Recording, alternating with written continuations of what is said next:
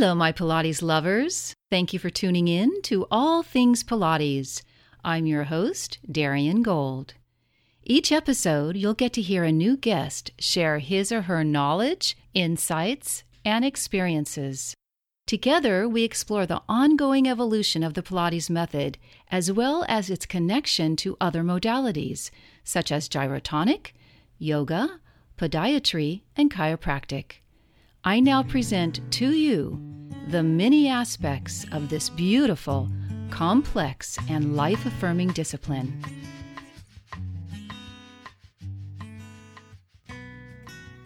Choosing a career as a Pilates instructor can be very rewarding. One of the most important aspects an instructor needs to develop is the ability to cue students effectively, not only using the voice, but at times cueing with the hands, called tactile cueing. There are plenty of examples of why students choose a particular teacher. It could be his or her physical and mental vitality, or continual encouragement, or a detailed eye, and even the teacher's touch. But should it be mandatory that a Pilates teacher ask permission to physically cue a student? Should a consent disclaimer be included as part of the intake form a client signs before beginning Pilates lessons? Teachers and students often develop a close bond, and though the touch can be helpful and healing, teachers must protect themselves so students don't misread any type of tactile cueing. My guest today is Jack Lanham, who is a studio owner in Seattle, Washington. Before Jack discovered Pilates in 2001, he was an athletic trainer and regularly used his hands to spot and support his clients. But the gym is a very different environment compared to the quieter Pilates studio setting. As a Pilates instructor for 17 years, Jack has an added responsibility as a male Pilates instructor with a mostly female clientele. Jack's love of Pilates began with the mat work, and he trained himself, reading every mat book available to further his self-education.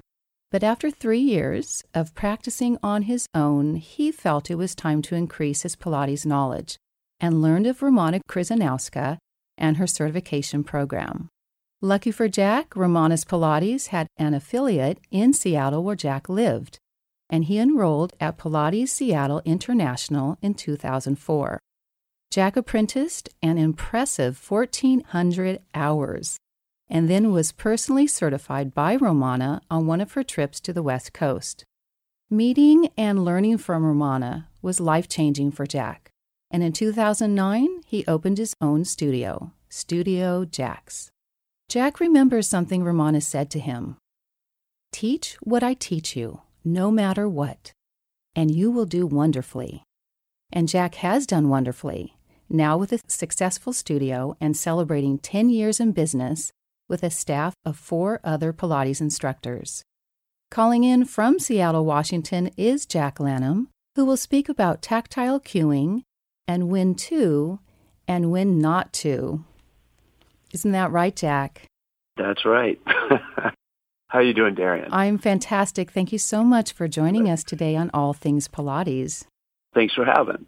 Jack, when you went through the certification program, do you remember any of your instructors talking about when it was appropriate and not appropriate to touch a client? Yes, they didn't really talk too much about when it was appropriate or not, but definitely where to put the hands. And touching with intention, meaning, not stroking the client or petting the client, but guiding the client in the movement. But I also felt that being a man and working with a lot of ladies, I feel like I do need to ask before I jump in there and let them feel comfortable saying yes or no. They were pretty tactile when I went in, and sometimes a little more tactile than I would be. I mean, I've been goosed a few times. I don't think I would be comfortable goosing any of my clients. Do you talk about this aspect with your staff? Sometimes we just have kind of impromptu conversations about it. My staff is pretty well seasoned, so they really know what they're doing. They're very good at it. But I think I'm the one in the studio that is the most careful, being the guy in the studio that's I do have a lot of female clients, and sometimes I end up with the female clients in the studio, just us two. So I definitely am sensitive to that. Didn't you say something about keeping the door open? Yes, I'm in an office building, so I can keep the front door open, and the front door is visible from all over the studio. So just to add that little safety or something there too. So somebody can pop their head in, it's walking down the hall or whatever. It doesn't feel so isolated. Do you have anything on your intake form that says something about we're going to lay our hands on you? Are you okay with that? I don't, and I probably should do that. I have read, however, though, that if something was to come up, a person can always change their mind a year later after they sign the intake form, too. So I do check in with them every day if I have to jump in there and grab them. Like if I'm doing the push-through, I say, hey, do you want a little lift up? I can wait for the yes or no and then go in there. Usually I haven't really heard a no, but just to be on the safe side. Do you hear your other teachers while they're teaching say, may I put my hands on you or may I spot you? When they have a new client, yes. We're very fortunate. We have a really good retention rate. Everybody's pretty comfortable with each other, the teachers and the clients. But when we have a new client, yes, we do explain that to them. When you first opened your studio in 2009, I'm assuming most of your clients were women? Yep, pretty much, yeah. And then at what point did men start to, or did they? Oh, yes. I've got a pretty good male population that comes in too. And I think that's kind of cool. Being a guy teacher, it's kind of an invitation for men to check it out a little bit more. But yes, most of my clients are women. And when I first opened, I was all by myself. So I was definitely, the 6 a.m. morning client. The building's empty. So I had to be really, really careful, I felt. Does that mean that you teach your female clients differently than your male clients? I don't know if it's necessarily gender. It's more personality. And the people that are coming in, maybe the men I'm a little more gruff with just because guy energy. But generally speaking, it goes with, I think, more or less personality than gender. Has there ever been a time when you were working with a female client and the vibe was not healthy and you asked her to go? No, but there was a client that she was a professional competition pole dancer. And one day she just walked right in the studio in her underwear. And I was kind of shocked, and I'm kind of a shy kind of person, so I didn't really say anything. But in retrospect, I think for the future, I will definitely suggest that a little more modest clothing. Definitely learned on that, where to stand and where not to stand, because I think it was Romana that said, see everything, look at nothing. Oh, I don't remember that. Yeah, I remember her saying that. That was pretty wise words. Now, does this mean that the pole dancer had bra and panties and she worked out a full hour? Yes, and that was interesting. I remember the client coming in after her going, what was that? I probably should have stepped in and said, hey, go a little more modest, but I think I was kind of a little bit in shock myself. Do you have advice for male instructors when teaching female clients? Yes, that would be definitely ask before you go in there and touch. And when you do touch, make sure it is with intention, that it is going to guide the exercise. And keep your palms open if you can. Don't grab, but be firm, guiding your client in the direction you want them to go. When you say don't grab, what do you mean by that? For instance, say the single leg bicycle stretch on the Cadillac. When, you're stretching the leg through the different motions, a lot of times I have my palm on the hip, on the side of the hip, but I don't put my fingers around the hip. I mean, sometimes grabbing an arm to rotate it or something like that, yes, of course. But if it's directing, I try not to grab. The fingers stay together? Yes, the fingers stay together. I just remember Jay Grimes talking about Clara Pilates, and she would use her index finger and poke. Yes, she did a lot of poking. Yeah. It depends where I'm poking, like poking the middle back or something like that, or the lat to get it to fire. Yeah. But I don't poke bottoms too much. Maybe the side of the hip, if the client's comfortable with that, but that's about it. How do you maintain your studio as a safe space? Well, I'm very fortunate to have 2 walls that are floor-to-ceiling windows. glass front door that's open. And usually the building I'm in is pretty busy. There's a lot of traffic in the hallway. It's not noisy, but the clients definitely feel like there's other people around, so they don't feel so isolated. Can you address the differences between where you stand physically in relation to a female client versus a male client? I pretty much stand in the same places, like pelvic lift. I usually stand in the back of the reformer for pretty much everybody, just pretty much just develop that habit of positioning myself in where I see what I need to see and don't see what I don't need to see. Do you have that quote on your wall? Because that's a fantastic quote. It would tell people right away what the intention was. No, I don't. That would be a good idea, huh? Maybe put that in the waiver.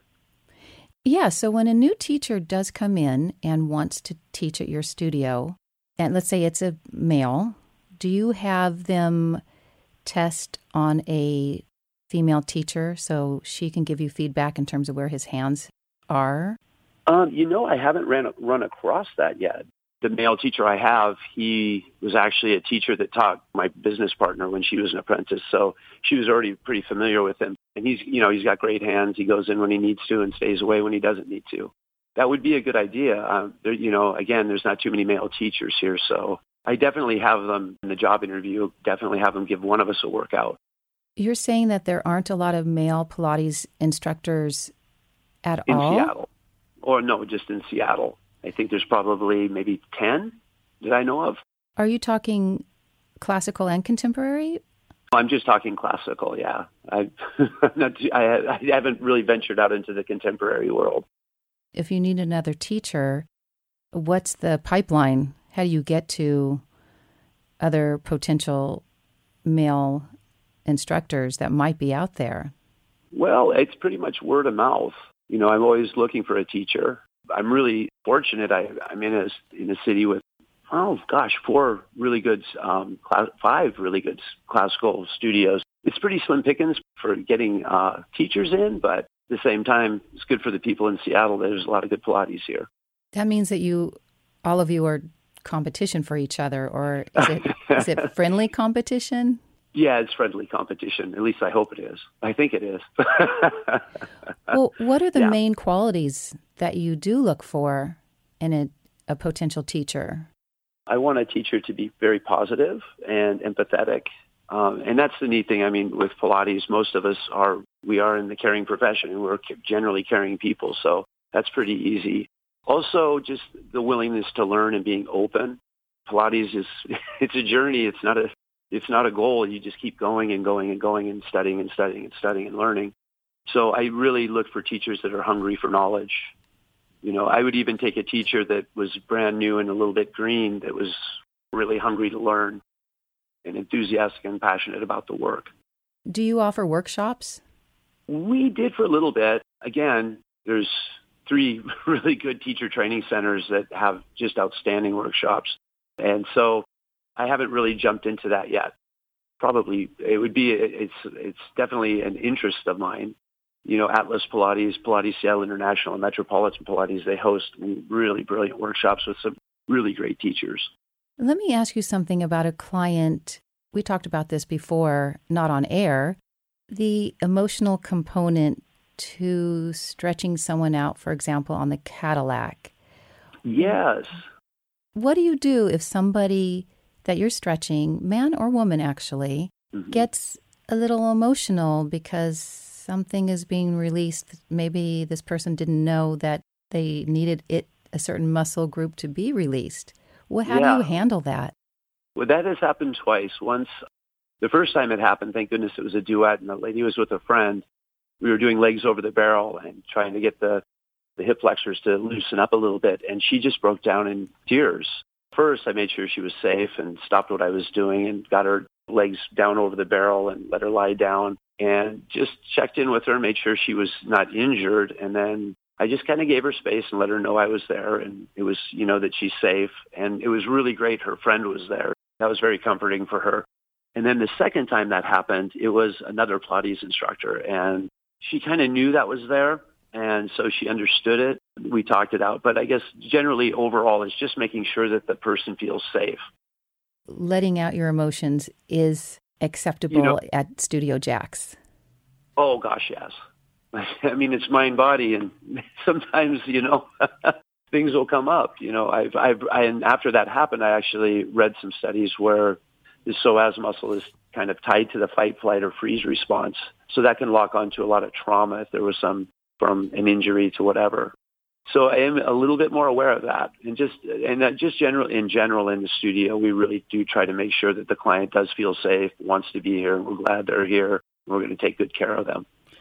Have you ever thought of doing a workshop about the psoas? No. Maybe that should be my first workshop. Because you could talk about that. We do store a lot of our unfinished business in the hip flexor area. Well, and actually all over the body. I've just started rolfing.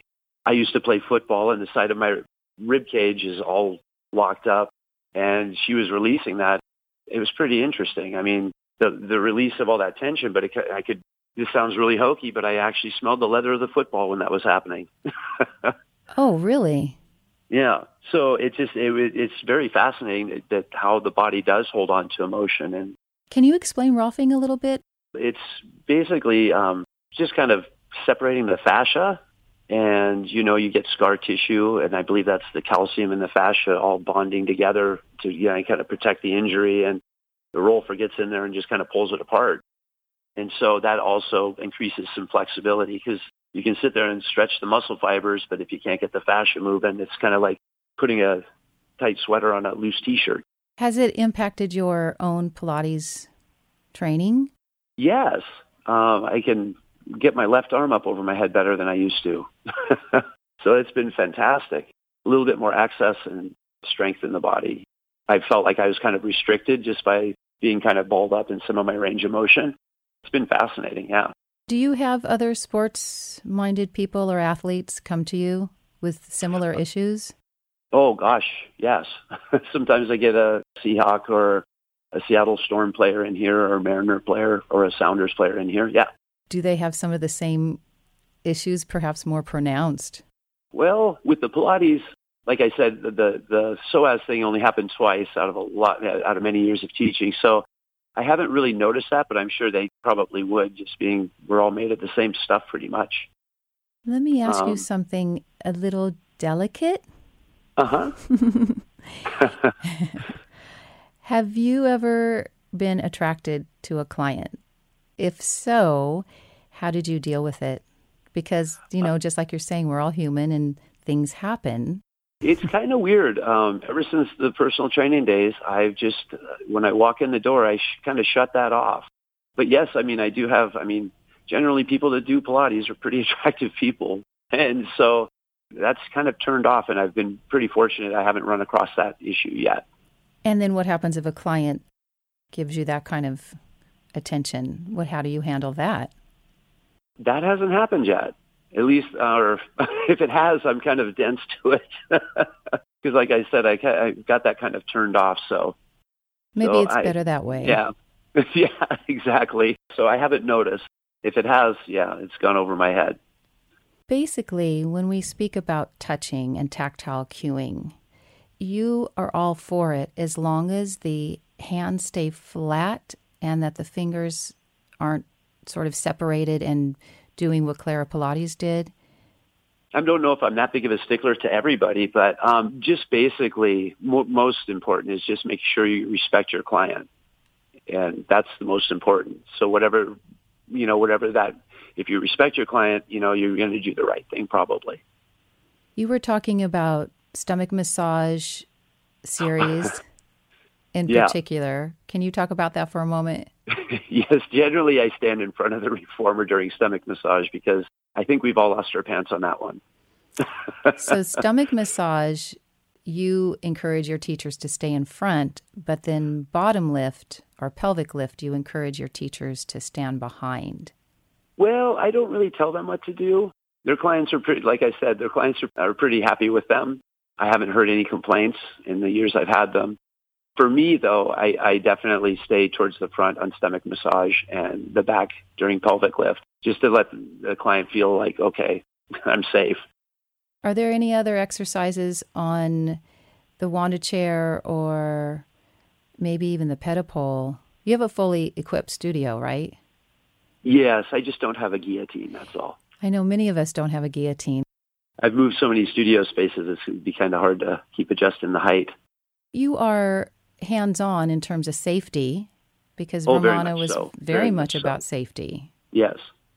And then you know through just nonverbal as well as verbal back and forth with your client when he or she is ready for you to step away. I'm thinking of the pedipole, for example, on one leg. Yeah, I'm usually pretty close, staying by a hand that's out to the side. You know, if you're doing the one leg, front splits, side splits, all that stuff, I'm pretty close. They fall, they know they can fall on me. I'll catch them. But I do try to stay out of their way a little bit. They know I'm there, but I'm not in their way. Let me ask you about the future of classical Pilates. And I think I've asked this to a number of second-generation instructors in particular. Do you see it evolving, or do you see it staying in its original form? Gosh, that's a really great question. I really hope it stays its original form. The work was so rich, and it's been kind of interesting. You know, a lot of the teachers in Romana's Pilates anyway have kind of branched out on their own a little bit. And, you know, you see exercises that, you know, I wasn't taught necessarily in the apprentice program, but you can tell that, okay, this falls suit with what I've learned. I could see this exercise somewhere else. Gosh, nothing comes to mind right now off the top of my head, but I don't think we'll get too crazy with it. It's, you know, the basic principles, they just work. I think it was Jay Grimes that said you wouldn't change Beethoven's Ninth Symphony, why change Joe's work? Okay, and you feel confident that the original approach and the original repertoire will continue for the foreseeable future? Yes. One of the things that I know is that I believe there's not a lot of documentation of Joe's work. I mean, I think the notes have been scattered around and whatnot. So it's very interesting to go to continuing education, and some of the teachers are like, hey, do you remember an exercise from back then? And you know, sometimes have those like, oh, yeah, we haven't done this exercise in forever, and here it is. I think that's one of the, you know, very important that we all go to continuing education at least once a year to meet each other and bounce ideas off of each other. Agreed. Yeah. With that in mind, I think the work will stay true to itself. And the contemporary Pilates world, it's kind of neat to see what they're doing, taking it out, I guess. Like I said, though, I haven't really gone out there, so I'm not much of an authority on that. But what I have noticed is I think Jay was the first one I heard doing like bridge programs, taking the different Pilates schools and saying, well, this is what I learned from Joe. And I think people have shown great interest in that. I know there's some going on in some of the contemporary studios around here, too. Embracing the classical. Embracing the classical and just kind of getting back to the roots of it all. If anyone wants to have a lesson with you, if they're visiting Seattle or they live in Seattle and they don't necessarily know of you until right now, how best can they contact you? Oh, they could call me at 206-730-7768 or just email me at studiojax.com. All right, fantastic. Thank you so much for your time today. Well, thank you. It's great talking to you again. Absolutely. I hope to actually be in your studio at some point. That would be fun. Oh, that would be great. Okay, I look forward to it. All right, take care, Jack. All right, bye, Darren. Okay, bye. All right, one thing I do want to just remind you about is the breathing. I keep reading more about the breath. Take some time just to breathe. Breathe fully. Full breath in, and as slowly as possible, full breath out. Soften your face, your eyes, and your jaw. See if you can just let go for this week. And then, as you know, I want you to lift your head, lift your spine, because they will lift your spirit. Have a great week, everybody.